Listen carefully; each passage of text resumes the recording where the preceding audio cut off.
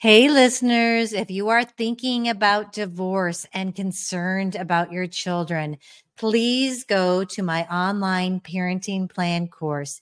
It will help you plan how you're going to parent through divorce and beyond. And I promise you, it will keep conflicts from erupting in the future while keeping you centered on your children. Check it out at lisakosky.com. Sometimes it's the best thing to do to cut the tie and have a clean break, knowing that if rates do come down again, like you can always refinance it down the road. But, we use a kind of a silly saying in the mortgage business, marry the house, date the rate, so you're really dead set that this is the house and that you want to keep it. And, just know like it might hurt for a little while, knowing that your rate isn't going to be what it was, but you're not stuck for life. Welcome to Doing Divorce Different. Join family law attorney turned mediator Lisa Koski for candid conversations on how to alleviate the fear of divorce and how to heal through empowerment. Now, your host, Lisa Koski. Hello, friends. I'm so thankful that you're listening to this episode. If you are going through a divorce and contemplating whether or not you're going to be keeping the house and how that all works and whether you're going to have to refinance, you are listening to the right podcast. I have a certified divorce mortgage professional, Tammy Wallensack, and she has so much information that's going to help you make the right decision. And she's a free resource in the future. So stay tuned. It's a really good one. Welcome, listeners. I'm so thankful today. It's been long overdue to have a mortgage specialist on. And today we have the lovely Tammy Wallensack. Did I say that right, Tammy? It's perfect. Yeah. Wonderful. Well, I'm really excited to have Tammy here today because I know a lot of my listeners and a lot of people that I work with, when they're going through a divorce, there's always the question of the home. And so that's what we're going to talk about today. Can you keep your home? What are some of your options?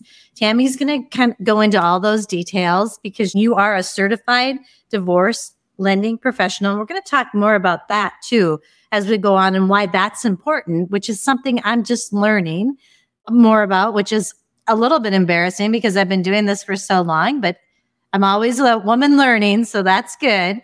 But Tammy, I always like to start with your authentic story as to what led you down this path to help people through mortgages during divorce. There's always a story, right? Why? Thank you so much, first of all, Lisa, for having me. I'm really excited to have this conversation with you. And yes, there is always a story. And I have my own personal story of divorce. And when I went through my divorce, and I'm in the mortgage business, and I have been for, I hate to say it out loud, but 30 years. And I really didn't understand kind of what I was signing up for. I had a marital home, and, it took two of us to support that home financially. We qualified with two of us to buy that home. And now all of a sudden I'm like going to hold firm that I want to keep that house because I wanted to keep my children in it, right? For that reason, and probably that reason alone. And then once I did that and I signed my settlement agreement, I had this giant mortgage payment and all this other stuff that went along with it. Now this person's gone. And they no longer are doing the snow removal and the landscaping and all the things. So I had to hire people to do all this stuff. And it was really extremely stressful and taxing on my budget that I didn't really take into consideration. Kind of what I'm hearing is even though you were a mortgage professional, you felt kind of unprepared. Completely unprepared. I really didn't take into consideration what I was signing up for. And then I ended up having to sell the home, right? And then a lot of the costs of the sale and everything that were involved with that. And so as I really kind of unpacked this, and then I don't know how the universe kind of works, right? And then all of a sudden, I was getting all these clients that were coming to me through their divorces with settlement agreements saying, hey, guess what? I get to keep the house. And I'm like, hey, guess what? You don't qualify. Yeah. And it's a terrible conversation to have, actually. It's really not fun. A lot of tears, a lot of why did my attorney know? And, Tammy, it even sounds like you qualified. Yeah. And yet still you ended up selling. I can't help but ask, because we want to learn from what you learned. Yeah. What would you have done different would you have? It was just way too much house. It was way too much maintenance. It was just an overwhelming amount of liability, right? And I was in a different place in my life and doing different things. And I just didn't have the financial ability to take on such a huge mortgage payment and still keep my kids in the lifestyle that they were accustomed to, right? They were in travel sports and there's all these things that I still had to pay for. So expensive. And I love that you brought up kids, because I think so many of my clients and probably listeners want to keep the house because they think this is so important for my kids. It's so important for my kids that they stay in their home.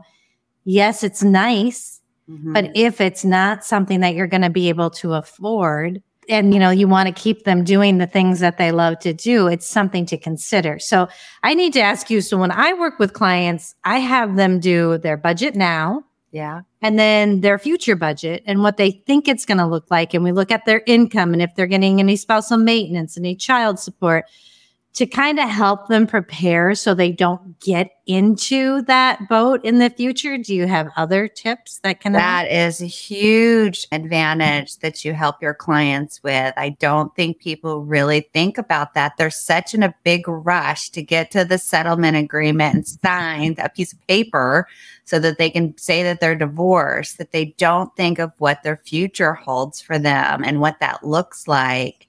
And that is a big piece of the puzzle, and taking into consideration all the things, not just the month-to-month bills, but all the other things that are going to come into play with your lifestyle. What do you want your lifestyle to be? Do you want to continue to go out to eat? Do you want to continue to have your kids in sports? And when I sold the marital home and downsized quite significantly, and could actually clean the house now, because now I had gotten rid of my housekeeper and, the things that I had, the luxuries that I had as a married couple. And now I downsized and I have a smaller home and I'm able to clean that house all by myself. I was so that was so exciting to me. Right. And I went out and I bought myself a really flowery comforter for my bed. I don't know, just small things that made me happy. But really, at the end of the day, since I was happy, it trickled down to my children. I really believe that my kids didn't feel the stress and the pressure, and that they felt the love. And I made sure that their spaces in this new home were good for them, that they had some space to themselves, even though they shared a room at the time. I had 2 little boys, so they shared a bedroom. And then I was able to buy another smaller house. So it was kind of a couple steps, right? It wasn't just like all at once. It happened, and then it worked out best for everybody. So. Yeah. I mean, that is such great information. I can't help but ask. And I feel like I'm thinking I should prepare a list for my clients of all the things they need to think of. Like you had mentioned the snow plowing. Mm-hmm. Yeah. Association fees. Well, what about your furnace and your air conditioner maintenance, the seasonal stuff that happens, cleaning out your gutters, cleaning your windows, just stuff that you don't even think about because perhaps your spouse took care of that stuff. They either did it themselves or they hired somebody to do it and you weren't involved. So you don't really think about that stuff, but that's all part of being a homeowner. Mm-hmm. I mean, you can't just let your yard grow up, the weeds grow and all your grass grow. You have to either hire somebody to do it or you have to figure out how to get a lawnmower and do it yourself. Yep. So yeah, that's all very thoughtful advice. And I feel like I am going to throw something together and put it yeah, as a resource because I don't want my clients to not think of that. But now I also don't want to be a poo-pooing. If right. there is someone and they are going to keep the house, Yeah. and say maybe they are like an at-home parent. Maybe they haven't worked. Can they still qualify to keep their home? Yeah, that's a big question that I get all the time because there is sometimes a parent that is fortunate enough to be able to raise the children and be at home. And sometimes they are going to be receiving support, right? Because they haven't been out in the workforce. So if they have alimony or maintenance, we call it here in Illinois, or child support, you can utilize those things as income streams, but there's certain guidelines around that need to be met in order for me to use it in the mortgage world. And we call that the 636 rule. It's kind of a easy way to remember it. It has to be received from your ex-spouse for 6 months and has to at least have a 3-year continuance, meaning you're going to have receive it on your settlement agreement for at least 3 years in order for me to count it as an income stream. Well, what happens if for some reason, let's talk about child support. Let's say you have a 16-year-old child and you're only going to be receiving it till they're 18. I can't use that as an income stream. You're only going to be receiving it for 2 years. And by the time you have 6 months behind you, then you really only have 18 months left of it, right? Now I can start utilizing and starting the time clock if there's what's called a temporary order or an order in place.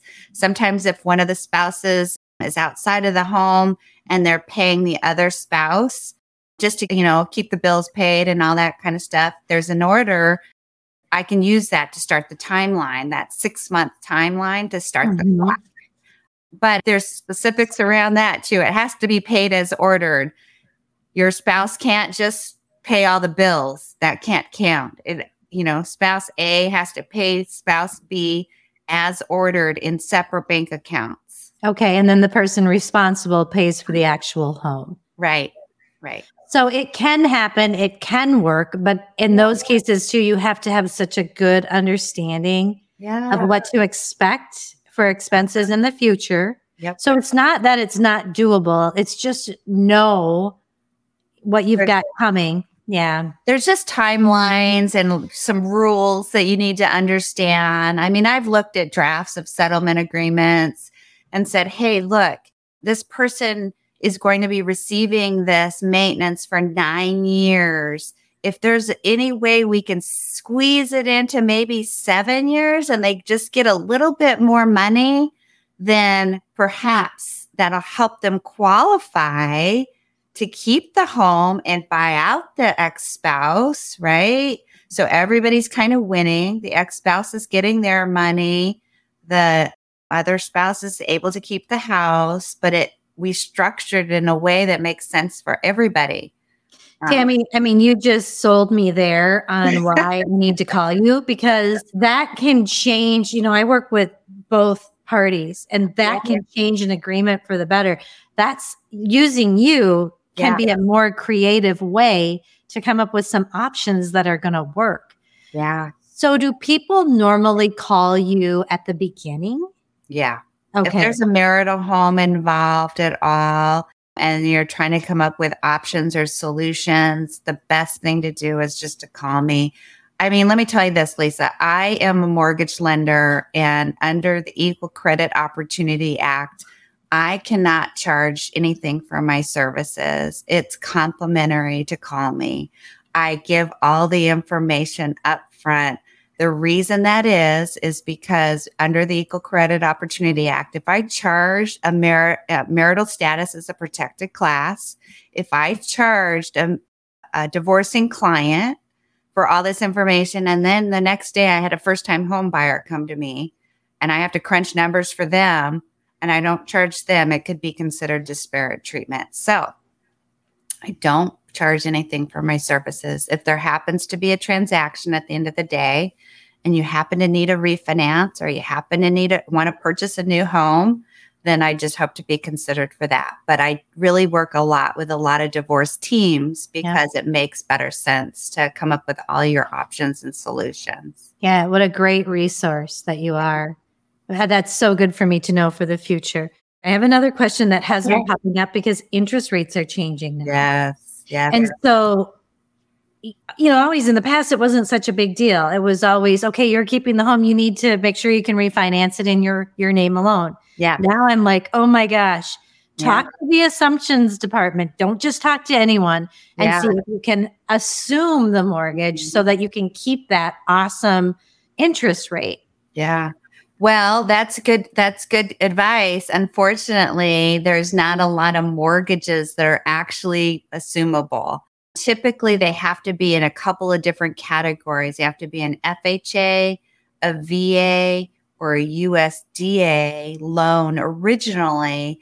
And then there's some language that's within the note of the liability that says this could be considered assumable. Now, does the lender jump through hoops to try to allow you to assume it?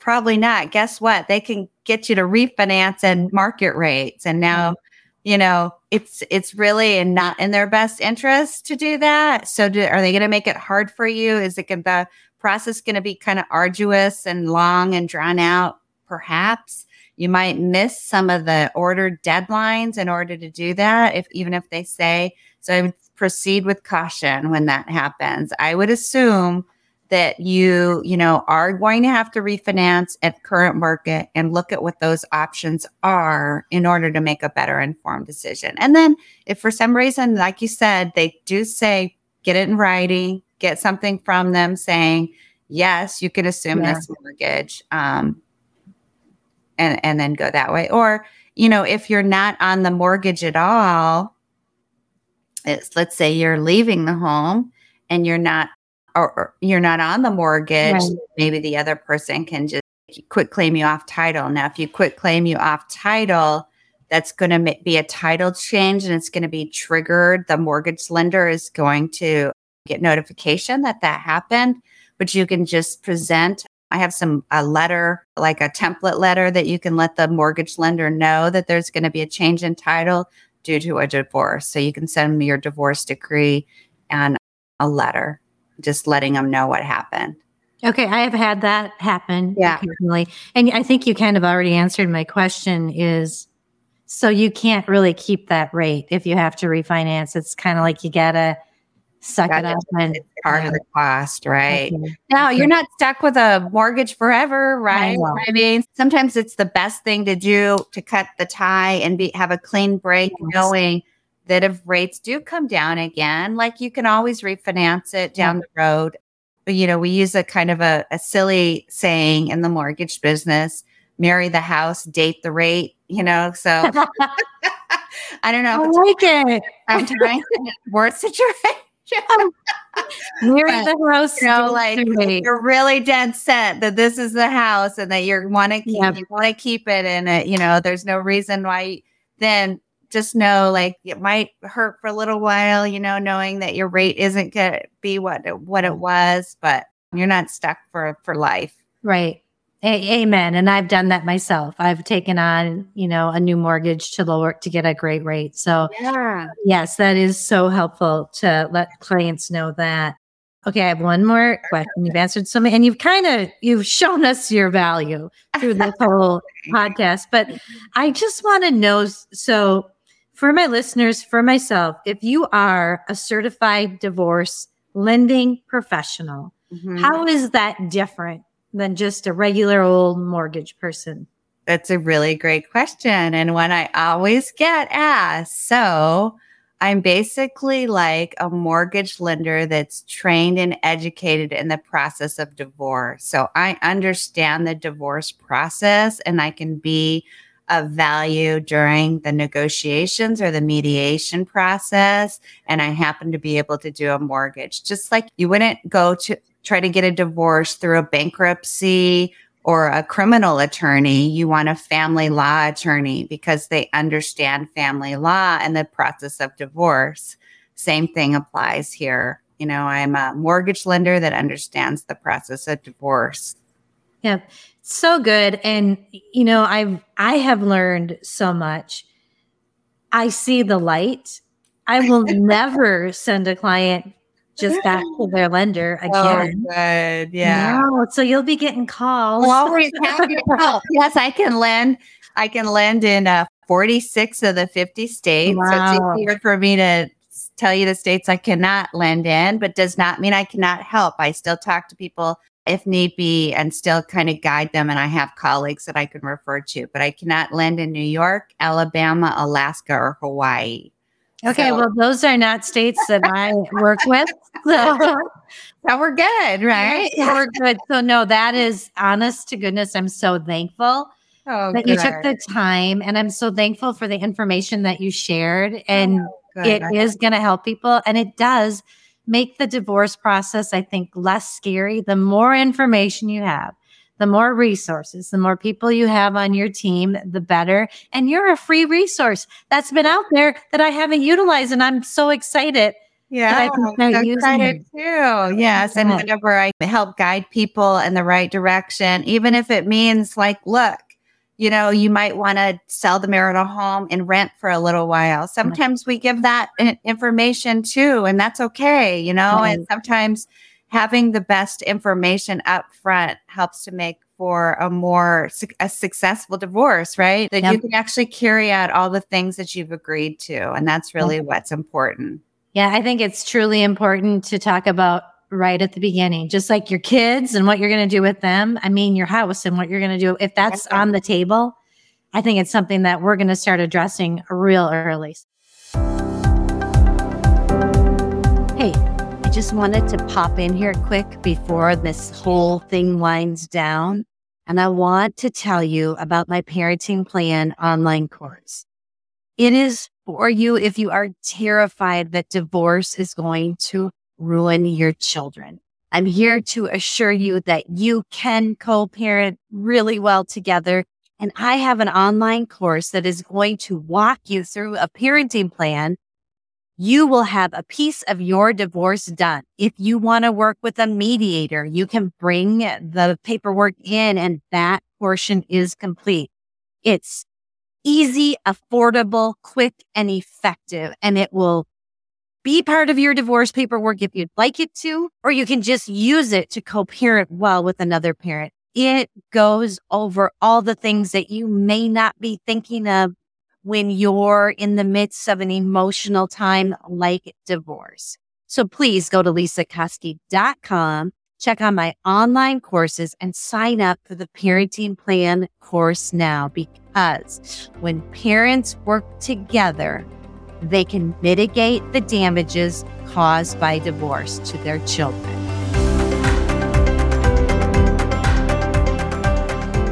I can't believe the time has gone so fast. But of course it did, because there was so much information. But as you know, I'm in my barn and I got some horses and saddles back there. So I call this the Saddle Up segment. It's the last piece of our episode where my guest usually just shares one little piece of information or something to help people through life or a divorce, something that they can do right now. Yeah, I love that so much. And I always tell my clients, just stop and breathe, gather the information. Don't be in a rush. This is the rest of your life we're talking about. This is the next chapter of your life. So make sure you gather all the information, surround yourself with professionals, and that'll help you get through it. Yeah, that's so good. And Tammy, how do people get a hold of you if they need some information on their house and divorce? So, of course, my name is difficult to try to remember. So I came up with a URL that's takeorleavethehouse.com. Good. Takeorleavethehouse.com.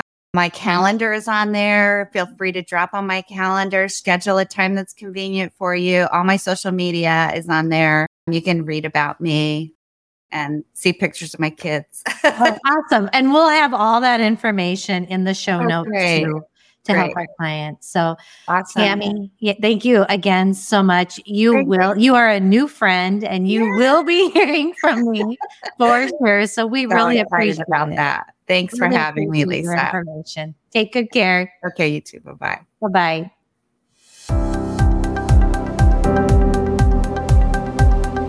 Hey, friends, you may have heard me mention my swan analogy, how mediation is a lot like a swan gliding on a lake, not necessarily happy, not necessarily sad, but content, calm, and peaceful. I especially want this for my parents. And in custody cases involving alcohol, it can be very difficult to find peace of mind if you're fearful your child's safety is in jeopardy.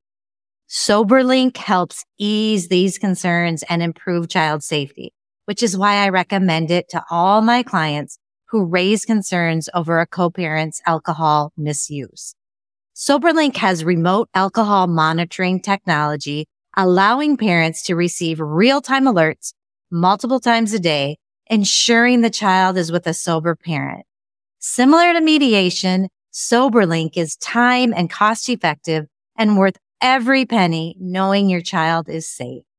To begin receiving real-time alerts that your child is safe and to receive $50 off your device, visit www.soberlink.com/different.